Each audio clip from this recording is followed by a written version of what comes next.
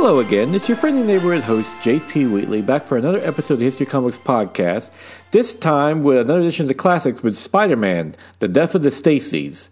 This is a great collection of two classic stories from Spider-Man's past, collecting Amazing Spider-Man number 88 to 92, and of course Amazing Spider-Man number 121 to 122, which of course features the death of both Captain Stacy and his daughter, Gwen Stacy, in the separate story arcs.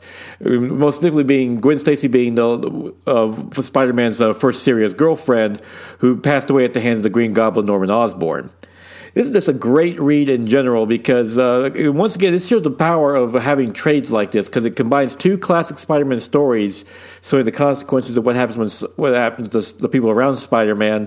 But also, it does show that Gwen Stacy, many people have accused her of just being a fridge character. She was only created to be a girlfriend and someone for Spider-Man to derive motivation from after her death. But the death of the Captain Stacy story shows that, no, she was a fully formed character who, after the death of her father, who at the hands of Spider-Man, Spider, and Dr. Octopus, some bricks fall on Captain Stacy, who's saving someone in the process.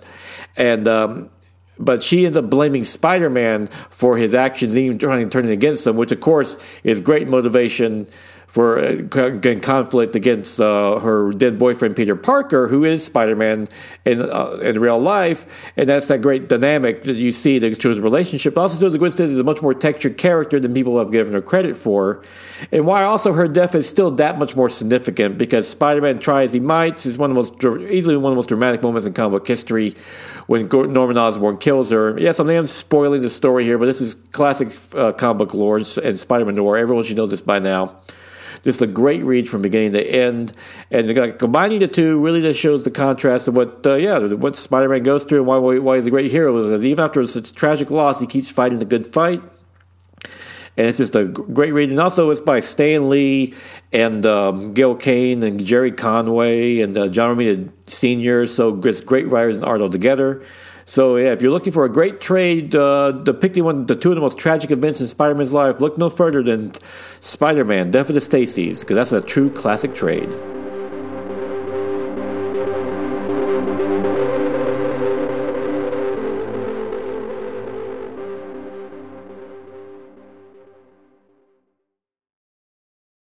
Great things are coming on the Nerd Bliss podcast. We're changing up our presentation while keeping the candidness that you enjoy.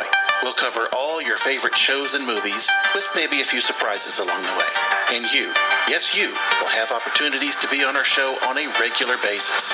That's right, you've got the Zoom Pro account and we're going to use it. So be ready. Find us at nerdblisspodcast.com and esonetwork.com and on all the socials at NerdBlissPod. Nerd Bliss. Listen up. And now it is March 9th, 2023, time for the favorite comic of the week. Batman number 133 by Chip Zdarsky and Mike Hawthorne, which once again sees Bruce Wayne trapped in an alternate universe where this universe's version of Bruce Wayne never became Batman and was actually murdered as a result. And now he's trying to fight the way to try to redeem this Gotham City, along with deciding to finally become Batman himself, which of course brings about a serious reaction to many of the current denizens of Gotham. Zdarsky does a great job really examining what it is that makes Batman, and Bruce Wayne, and so forth. And also, he has fun with mixing in the familiar yet stranger faces in this alternate universe.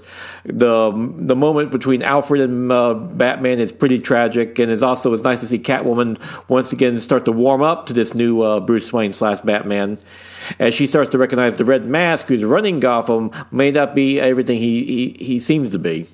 It's matched by Hawthorne's nicely gritty art, which does a great job depicting the action and how decrepit Gotham City gets without Batman. You realize, oh wait, Gotham does need Batman because look how bad it gets without him.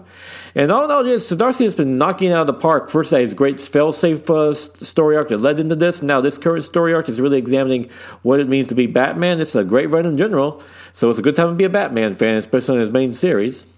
And with that, we'll conclude this episode of The Classics. Join me again next week for another edition. And until then, go out and enjoy yourself a good comic book. And if you can, check out Spider-Man, The Death of the Stacys trade, because that has two classic stories in one great read.